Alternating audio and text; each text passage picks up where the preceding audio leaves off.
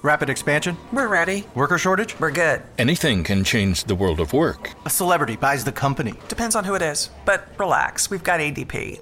From HR to payroll, ADP designs forward-thinking solutions to take on the next anything.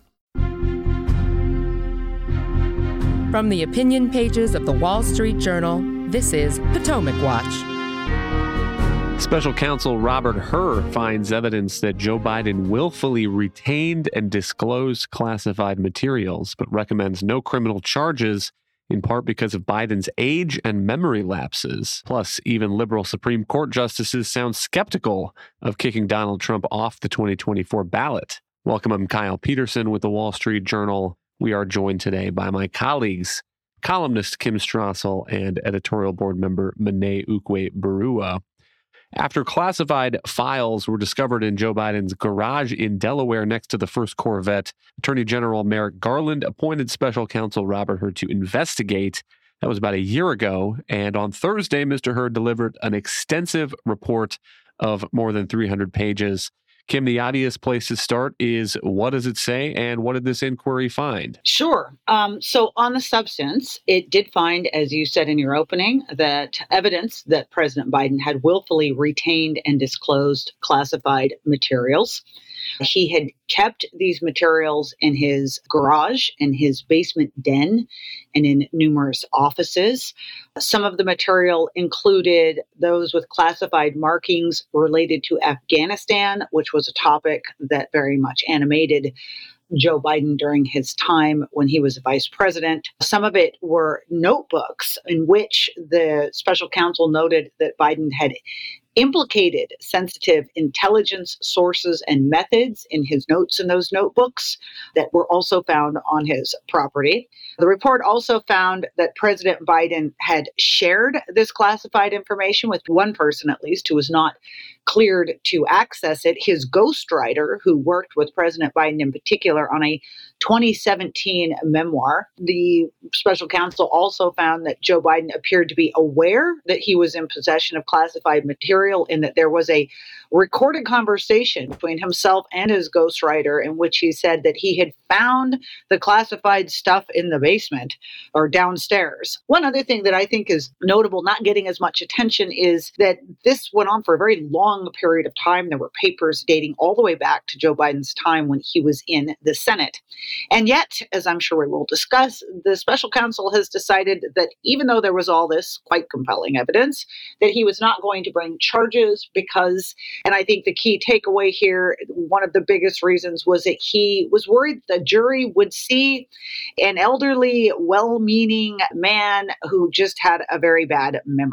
One thing that I would add to that is that anybody who is saying this is an exoneration for Joe Biden or shows that he did not break the law, I think has not read this report very closely. Robert Hur seems to be arguing that there are mitigating factors for not bringing charges and that there may be difficulty in establishing beyond a reasonable doubt that Joe Biden had willfully intended to keep this information. He says that that is the requirement in the statute, that you prove that someone intended to break the law, and the evidentiary record would pose problems to that. So as Kim relates, there's this recorded conversation with Biden's ghostwriter on one of his books. He says he just found all the classified stuff downstairs. And then the special counsel goes and says, we looked for direct evidence that he was referring to classified material. They couldn't find anything, any witnesses, any photos, emails, etc., that would conclusively place these files on Afghanistan at the home in Virginia where Joe Biden was living at the time. This was in 2017. He says there are other innocent explanations for the documents that we cannot refute. Biden could have been referring to something else. And then he also describes the way that other former presidents, vice presidents have been treated. This was a month, I think, after Biden left the vice presidency that this conversation took place with the ghostwriter, February of 2017. Apparently, Ronald Reagan had some classified material in his diaries at one point. And so it does seem like there is a long history of the people in power not respecting the classification rules that their staffs are really expected to live up to by the letter, dotting every I and crossing every T. And Monet, I think the president's response to some of these allegations at the press conference he had was unconvincing. He blamed his staff and so forth. He said he took responsibility for not keeping a closer eye on what they are doing. But I think that anybody who goes and looks at the executive summary even of this report by the special counsel will find a different story. Yes, it's absolutely not persuasive to argue that President Biden wasn't aware of what he was doing when those documents turned up both in his office at the University of Pennsylvania and also in his home in Delaware. We know, first of all, that he was in the Senate for decades and also was chairman of the Committee on Foreign Relations and had a very acute sense of which documents would be classified and the sensitivity level of all the materials that he and his staff were handling. I think it's true that there is nothing that necessarily has shown directly that Biden directed his staff to move specifically classified documents to those two locations. But as Kim and you both mentioned, it is clear that he knew after the fact that they were classified because of the conversations he was having with his ghostwriter during the time of composing that memoir. And so we know that he directed the documents to be moved. We know that he knew that they were classified. And that seems to meet the letter of the law in terms of the crime that he was being investigated before. The reason why charges were not brought by Robert Hur is because of the mitigating factors, first and foremost of which is that President Biden is now president, and the political risk of bringing charges against somebody at that level, not only president now, but also a presidential candidate for the re-election coming up this year. And I think Robert Hur was constrained by that political weight in a way that Jack Smith was not in investigating Trump for a similar crime. Of course, I'm sure we'll get into, there are other different factors in the investigation of the documents that Trump had at Mar-a-Lago versus Biden's handling of his own classified documents. But I do still think fundamentally the reason why Biden is coming out so forcefully and denying all wrongdoing, and the reason a lot of the press has been calling it an exoneration, is because they want to draw a very clean distinction between what Biden did and what Trump did, when that distinction isn't really quite there in terms of the fundamental crime being alleged, the mishandling of the classified documents, despite the fact that there were big differences in how they subsequently handled those documents. Kim, what do you make of that question? Because comparisons to the Trump document case are inevitable, and the special counsel, Robert Hur, must have known that they were inevitable. There is a paragraph or two in his report that takes this question up. He says, "It's not our role to assess the criminal charges pending against Mr. Trump, but several material distinctions between Mr. Trump's case and Mr. Biden's are clear." And then he goes on and explains those. Here's one of them. After being given multiple chances to return classified documents and avoid prosecution, Mr. Trump allegedly did the opposite. According to the indictment, he not only refused to return the documents for many months, but he also obstructed justice by enlisting others to destroy evidence and then lie about it, unquote. And Kim, I do think that there is some truth to that. And this gets back to the mitigating factors and the reasonable doubt standard that these things are held to. So some of these documents in Biden's home were kept in, according to the report, a badly damaged box in the garage near a collapsed dog crate, a dog bed, a Zappos box, an empty bucket, a broken lamp wrapped with duct tape, potting soil, and synthetic firewood. And so the special counsel is raising the argument that it may be a doubtful in the jurors' minds whether this was stuff that Biden really knew and willfully knew that he had there and was storing there, or whether this was stuff that got thrown in a box that Biden had forgotten about and was not even really cognizant of the fact that it was sitting in his garage next to that broken lamp. And again, that does not excuse what is obviously clearly mishandling of classified information, which is serious. And anybody who is at a lower level would probably not have recourse to that kind of excuse.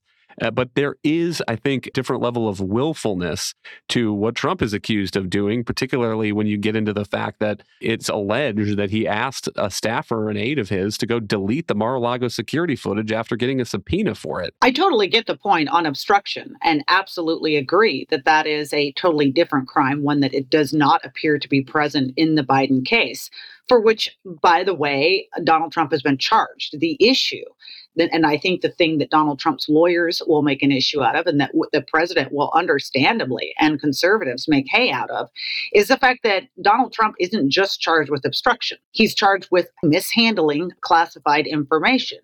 And in that regard, the scenario and the similarities between what he did and Joe Biden are really quite striking. They both had classified information in their possession. They both were seemingly aware of the fact that they had classified information. They both appeared to have taken it for their own benefit. That is certainly the case with Joe Biden and his notebooks, which we know from the report he referred to extensively and had out for the purposes of writing his memoir. And I would note, Kyle, too, that those notebooks were not stored in some box in his garage. And in fact, during his interview, he disputed that he shouldn't have them. He said, they're my property. And to Monet's point, again, a person who spent as many years as he did in SCIFs handling sensitive and classified information should have known better than to have written down such sensitive information and taken it with him. So that's not in any doubt. And again, in both cases, the men appear to have shared this information with someone else. Those are the basic facts here. And you can put forward all kinds of mitigating arguments, which the special counsel did. But I think that that's another really notable double standard here, is that it would appear that when it comes to Joe Biden, every benefit of the doubt was given him with regards to how a jury would look at this and are you proving this beyond a reasonable doubt? Whereas in every situation with Donald Trump, the worst scenario was assumed. Facts were stretched to fit the narrative. I mean, there's no definitive proof. You know, there's a recording as well of Donald Trump suggesting he's referring to classified information. Is that any more definitive than what happened with Joe Biden's recording? I mean, people can look at that closely and do the details, but I think it's notable. They're both on tape referring to classified information. One guy doesn't get charged, another guy does. So that's what Donald Trump's lawyers are going to head into court with, and that is what Republicans are going to use in the court of public opinion. Hang tight. We'll be right back with more on this in a moment. This message comes from Viking, committed to exploring the world in comfort. Journey through the heart of Europe on an elegant Viking longship with thoughtful service, destination-focused dining, and cultural enrichment on board and on shore. And every Viking voyage is all-inclusive, with no children and no casinos. Discover more at Viking.com.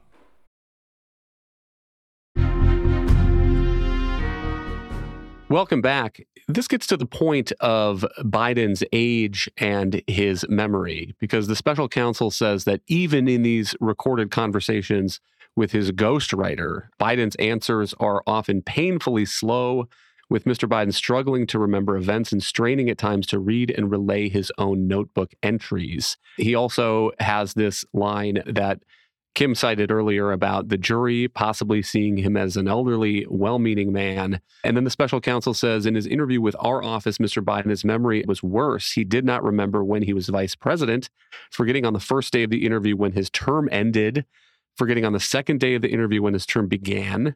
He did not remember even within several years when his son Beau died, and his memory appeared hazy when describing the Afghanistan debate that was once so important to him. And this is part of what the president responded to then at a remarkable news conference on Thursday evening. And let's listen to him answer the question about whether he is too old to do the job. For months when you were asked about your age, you would respond with the words, watch me.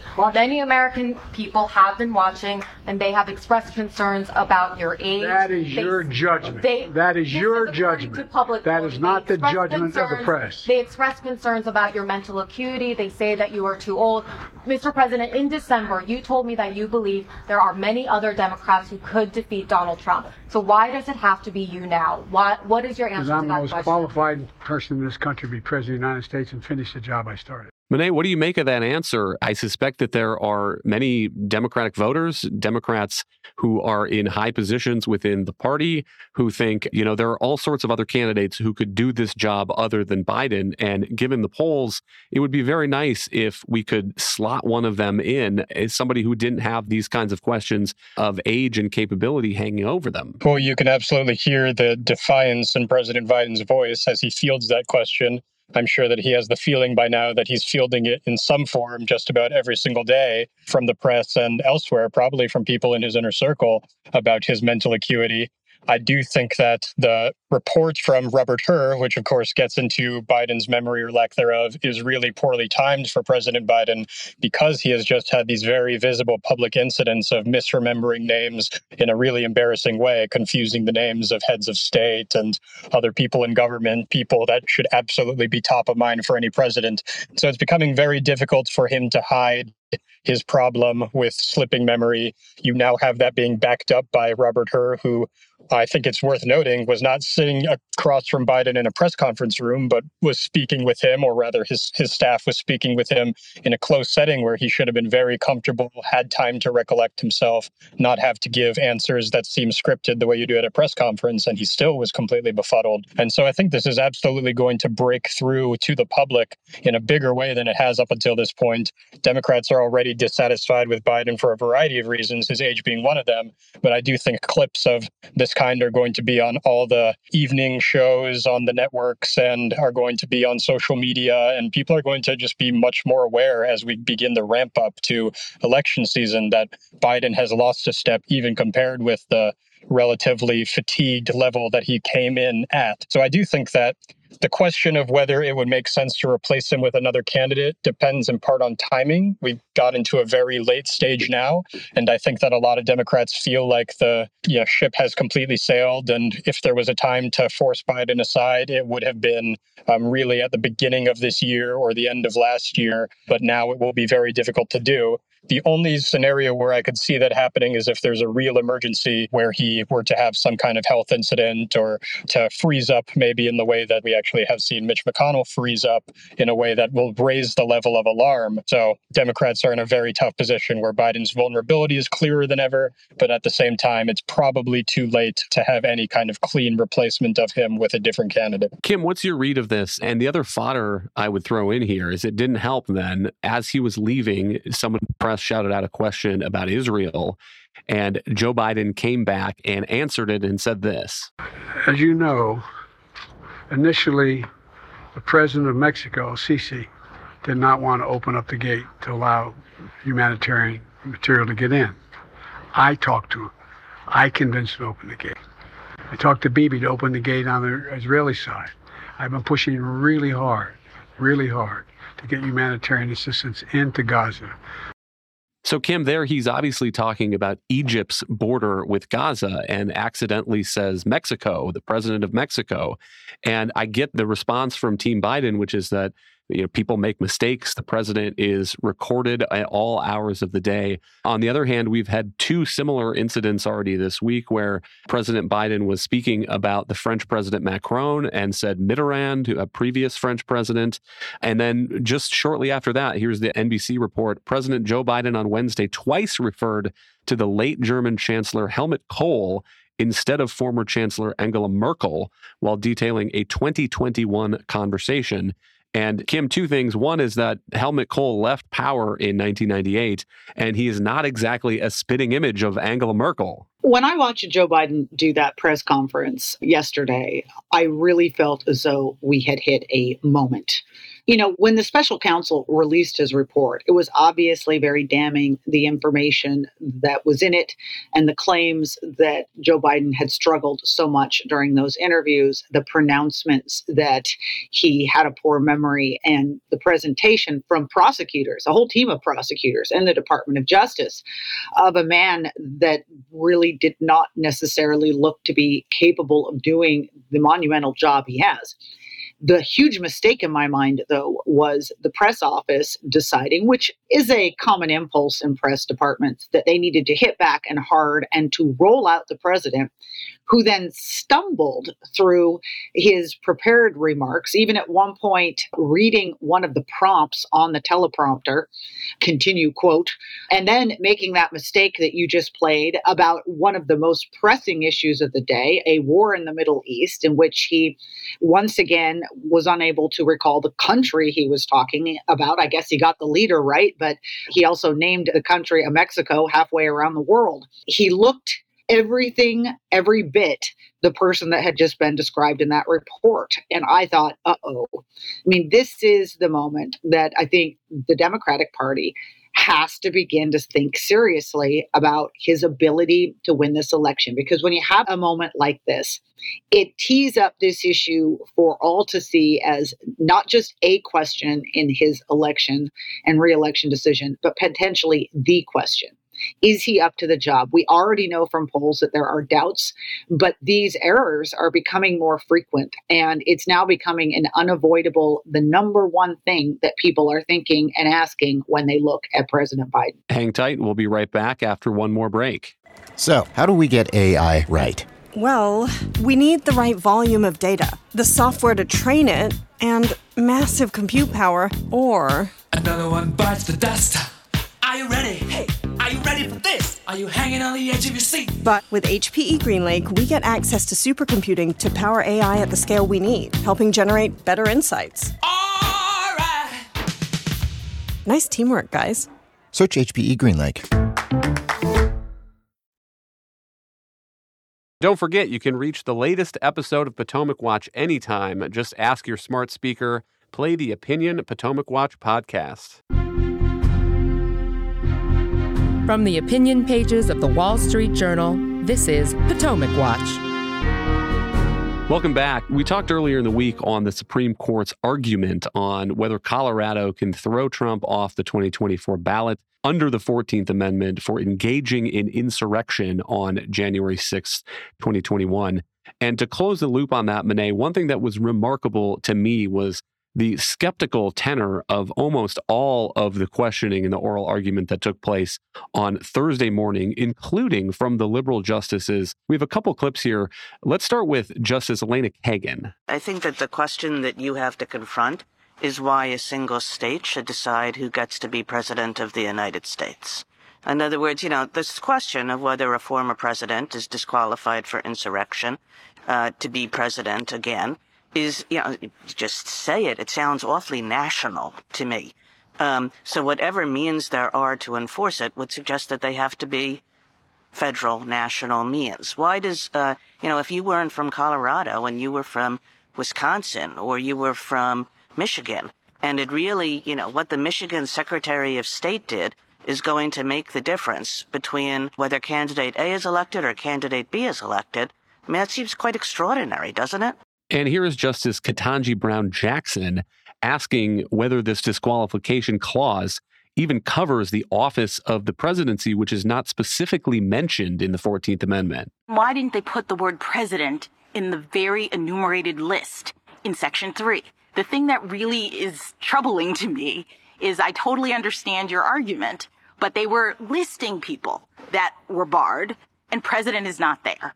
And so I guess that just makes me worry that maybe they weren't focusing on the president. And, for example, the fact that electors of vice president and president are there suggests that really what they thought was, if we're worried about the charismatic person, we're going to bar insurrectionist electors, and therefore that person is never going to rise. Monet, I came out of this argument wondering if there was, 2 votes or maybe even 1 vote on Colorado's side here, or maybe we're going to get a unanimous or close to it ruling from the Supreme Court. Well, that's exactly the encouraging reading that I think a lot of people are coming out of that oral argument with.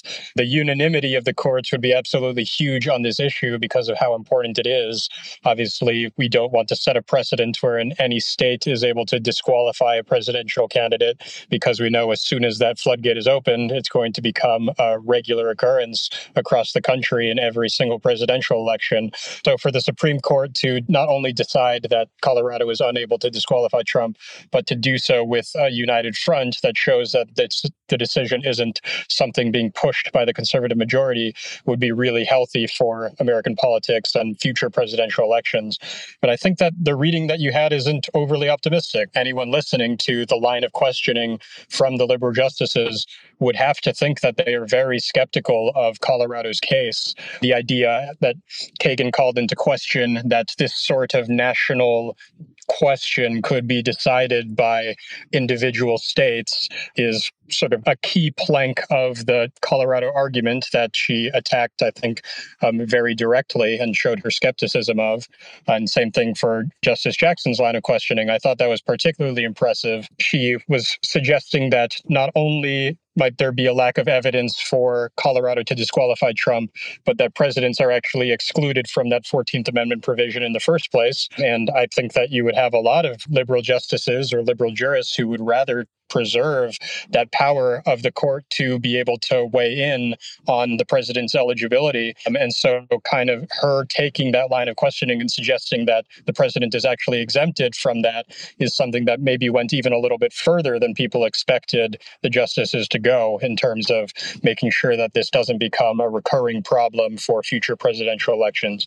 So, of course, the voting will come later, and there's still time for the justices to speak amongst themselves and study the question. But in as far as the oral argument shows where they're leaning, it's an encouraging sign so far. Kim, we'll give you the last word. But the other thing that struck me about the argument was just that the skeptical questions were on a whole range of issues. Does this disqualification clause even cover the presidency?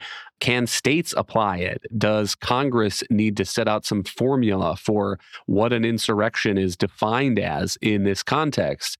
Is the 14th Amendment's disqualification clause self-executing in that way? And there was another stumper, I thought, from Justice Gorsuch, who said, okay, your argument is that on January 6th, the president of the United States, Donald Trump, made himself ineligible to hold that office. Well, President Biden was not inaugurated until January 20th. And so was there 2 weeks where President Trump was not legitimately the president? He was a pretender. Could people go back and sue and try to overturn any actions that the executive branch took in that period? And then Justice Samuel Alito joined the pile-on and said, what about prospectively? What if you had a military officer after January 6th who decided he was going to refuse his orders because the president is not legally the president under this disqualification clause if this is self-executing and automatically works without any intervention or finding by Congress or any court? Kim, again, I find the skepticism unanimous almost among the court, although Justice Sonia Sotomayor was a little harder to read, but I find it harder to figure out which specific grounds they are most likely to go after as they are probably ruling against Colorado. Yeah, and I would wager that what's going to happen now is Chief Justice John Roberts is going to do a lot of canvassing and try to find the area or the areas where he can get a 9-0 decision, if that's possible. And I sure hope that that's what happens. I mean, as you have mentioned, and we've run through, there were a great deal of areas you could go on this. I thought it was really fascinating how concerned the liberal justices were about the states and the self-executing aspect of this provision. But when you back up, that shouldn't surprise people at all, in that side of the bench tends to be more skeptical of states' rights. And you add to that the potential havoc of states in a patchwork quilt confusion here. So it could be on that. It could be on the technical questions of why the president's name wasn't specifically mentioned.